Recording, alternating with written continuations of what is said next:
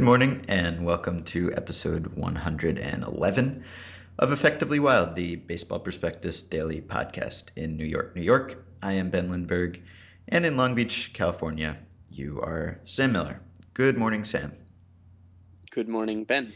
You have a topic that someone asked you about or brought to your attention or something last week, maybe? Somebody let me know about um, a podcast by the Freakonomics Radio, I guess, Yeah. in which Joe Madden of the Tampa Bay Rays was interviewed, and the topic of the show was leadership and the value of a boss. And so we both listened to it, and I think that the reason that I guess I wanted to talk about it was not so much because of that podcast itself, which I think I took a couple things from, and maybe you did as well, but because it seems like you and I both have a little bit of a long-standing fascination with the idea of manager assessment and Yes. the ambiguity therein. And it occurred to me while thinking about this that we know how writers assess managers in the course of a year. They say, how many wins did I think that team was going to win? How many did they win? Do the math, and then there's your manager. And it's sort of a hysterically simple way of doing it, but at least it is a method. I actually don't really have any idea how people assess managers over a longer period of time. Mhm. Um, and the only thing I can think of is winning World Series. Winning World Series is Yeah, I think uh, over a long period of time, you can't really do the expectations thing. I guess you kind of can if it's a manager of the Yankees or something who have great teams every year. But I think after a certain point, you just start adding up playoff appearances and deep playoff appearances, particularly. yeah. Like, do you have any sense of whether the general consensus is that like Bud Black or Eric Wedge is a better manager? Uh, my sense is that Bud Black is a better manager, and I Yeah, have mine nothing is to back that too. up. Mine is too, and I couldn't tell you one reason why. I mean, No, it's the Padres had a good year once, right. and Eric Wedge is I don't know. It's almost like Eric Wedge is more forgettable, maybe Yeah, because or he's older and he's. I mean, Bud Black. I guess we knew Bud Black as a player. Maybe that helps maybe. him stand out. I don't know if that's it, or maybe I don't know. I feel like Eric Wedge has maybe gotten more negative publicity on websites that I read over the years, or something like that. But yeah, it's just kind of a gut feeling that I can't really back up without looking somewhere. So anyway, this Freakonomics thing was centered around an economics study that tried to measure the value of a good manager in the workplace, and they went deep inside some corporate entity. They would not say which one. The researchers did, and looked at how much a manager affects worker production in this environment. And what they found was that um, it's about a 10% boost in productivity by a good manager, Hmm. which is really significant. And if that were the case in every industry, you would say that the managers were really important. They kind of alluded to the idea that baseball managers are probably have less um, impact than that, but perhaps some. And I guess that's kind of the idea behind a manager is that they boost productivity, and that's what makes it so hard to measure because we don't actually know. I mean, there are all sorts of ways that make that hard to measure. One of which is that we don't actually know what players' productivity should be. Hmm. Uh, it's so fluid. Uh, and anyway, so 10% would be huge. It's probably not that much for a baseball manager. Joe Madden was asked how much he thought managers could impact productivity. And he wouldn't really say. He suggested more for a young team. He says that veterans generally you leave to their own devices, both in terms of kind of managing their own behavior and also during a game itself. You don't really get very involved in what a veteran is doing during a game. And he said that he suspected that his bosses knew better than he did, but he doesn't think too much about it, and he would be worried to think about the games that he has cost his team in that equation as well. And I think the most interesting thing that he said is that he described his role as a manager as intellectualizing the day, Yes. uh, which is a fascinating way of looking at a manager. The idea being that he comes in early and he is the only one who really has a plan that bridges both the front office and the players, and he has to figure out a way to create a plan, to make a plan, to keep things going in a sort of systematic way so that you're not just wasting things. You're not just kind of standing around waiting for home runs to happen or whatever, but to actually have a kind of an intellectual attack to the sport and to the team. And that is interesting to me. Yeah, and yet he was also very quick to give all the credit in kind of a self-effacing way to the front office and the information that the Rays provide him. And so I was kind of wondering how much credit you give him for just his willingness to use that information, because it seems like if Joe Madden were kind of left to his own devices and were not fed that information every day, he said he gets up every morning and he studies a stat report that he's fed by his front office. And I guess Joe Madden kind of distinguishes himself by his willingness to embrace that information and apply it. But how do you compare that to the benefit of actually finding that information and providing it? I mean, it seems like just because of the way the manager role has been historically, we give him so much credit for just accepting those things and just and using that information, which you'd think would not be that huge an accomplishment. You'd think it would be kind of the bare minimum that a manager would be expected to make use of that information. It hasn't been, but I don't know how you weigh his willingness to utilize the information against kind of just the ability to actually dig up that information. Yeah, you wonder whether in 10 years a manager like Joe Madden would be distinguished from the pack at all. Yeah. It's I mean right now there's I mean he's being measured against managers um who kind of I don't know, the public perception at least is that they're closed off to it, which doesn't make a lot of sense.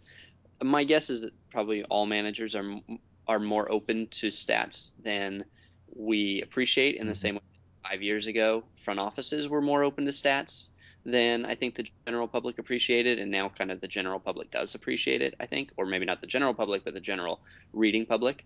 Um, but yeah, I mean, Madden stands out more for his when you compare him to other managers than when you compare him to like humanity in general Yeah. of intellectually curious people throughout the world and throughout various industries. And I don't think that like Joe Madden is exemplary for his curiosity. Mhm. Um, but he is compared to 29 other managers that he manages against. I mean, I don't know that I don't expect him to necessarily be. In fact, I explicitly don't expect him to be doing the sort of work that his front office statistical department is doing. I mean, are you suggesting that he should be a statistics major and have these databases and be doing his own work? No, even if he could, I doubt he would have the time to do that and everything else he's expected to do. Mhm. Um, I when we had originally planned to talk about this last week, and I had made some notes which are just disjointed lines in a Word document that I'm trying to decipher. And by the way, we will link to this podcast. It's just a 15-minute or so thing. We'll put a link to it in the BP post. But I was kind of wondering about the ways in which a manager is different from your typical boss or the typical boss in the study that was cited. They didn't name the company that they used, but they did say that it was just sort of a giant a giant place that was kind of a call center. It did many things, but it was a call center and an insurance claims, that sort of thing, which uh, is different in a number of ways, I guess. If you think about what a boss does or what a boss could potentially do, I guess there are two or three things a boss can teach an employee to do something new or different or better, which is not something I think a manager does a whole lot of. It seems like when a player does kind of make a mechanical change or something, it's typically a coach who is credited for that change. Like when Jose Batista became Jose Batista, it was a change that Dwayne Murphy, his hitting coach, suggested. You don't often hear about a manager uh, kind of tweaking something like that, although I'm sure it happens. And a boss can also be a motivator and not teach an employee to do something new, but teach them to do the same thing better or encourage them to do the same thing better, which a manager does. Or I guess a boss can just delegate tasks more efficiently or assign roles more efficiently so that people aren't necessarily working harder or working in a different way, but they're working on something that they're just better at. So that's something that a manager does also, I think. So maybe a manager does two of the three things that a boss at this giant company would be expected to do, but the fact that it is a giant company that is a call center and works on insurance claims um, seems dramatically different to me in that I don't know how much a manager has to be a motivator in the major leagues, in that everyone who's there is highly motivated. Just to get to that point, you have to be extremely motivated. And there's a lot of incentive to work hard because there's a big financial payoff and a payoff in fame and notoriety. So I wonder how much a manager of a major league team has to pump his players up compared to a manager at a call center who might hate his job and just be doing it for a paycheck instead of a vocation and possibly not a very big paycheck. It's kind of like if you worked at Initech, the company from Office Space, and your boss is Bill Lundberg, you might hate your life. And if you have a great boss, you might hate your life a little less. Um, but it doesn't seem to be the same thing as a manager and a major league job. And another thing is that a baseball player is always auditioning for every other team. Everything he does is extremely visible. So I don't know that he has to curry favor with the boss quite as much, just because he's kind of a citizen of baseball in a way. Whatever he does, if it doesn't work out with one team, every other team can see that and potentially reward him for it. So I wonder what the impact is in those senses compared to a typical workplace. Yeah, it's really hard to talk about this partly because we don't. I mean, the very basic building blocks of this discussion are unknown to us. We don't know how much hard work matters to Major League Baseball players. I mean, if does an extra um, does an extra workout actually show up on the field? Does running extra laps actually show up on the field, and how much? And does being happy matter when you're playing, and how much? Mm-hmm. And does wanting to win more actually matter at the big league level, and how much? Um, and so if you theoretically give the manager um, some credit for being able to inspire those three things, even if, like you say, it's not as much credit as you would in an insurance company, um, you need to figure out how much that actually matters.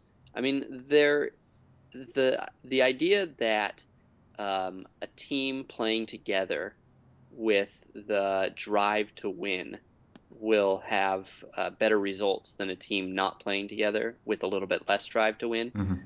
is not something that I think we take too seriously because we are not qualified to measure it, to even observe it, uh, to see it happening. But players are really unanimous in their faith in that idea. And I forget who it was recently. Someone, a ball player who I think a lot of. Like it probably wasn't Brandon McCarthy, but somebody like Brandon McCarthy made some statement that every team that he's ever been on that won had these attributes, and that no team that he ever played on that didn't have these attributes ever won. And Mm-hmm. you could easily imagine that this athlete, who isn't Brandon McCarthy, but who I remember respecting like I respect Brandon McCarthy, you could imagine this player selectively remembering, or these ideas about his teams coming ex post facto.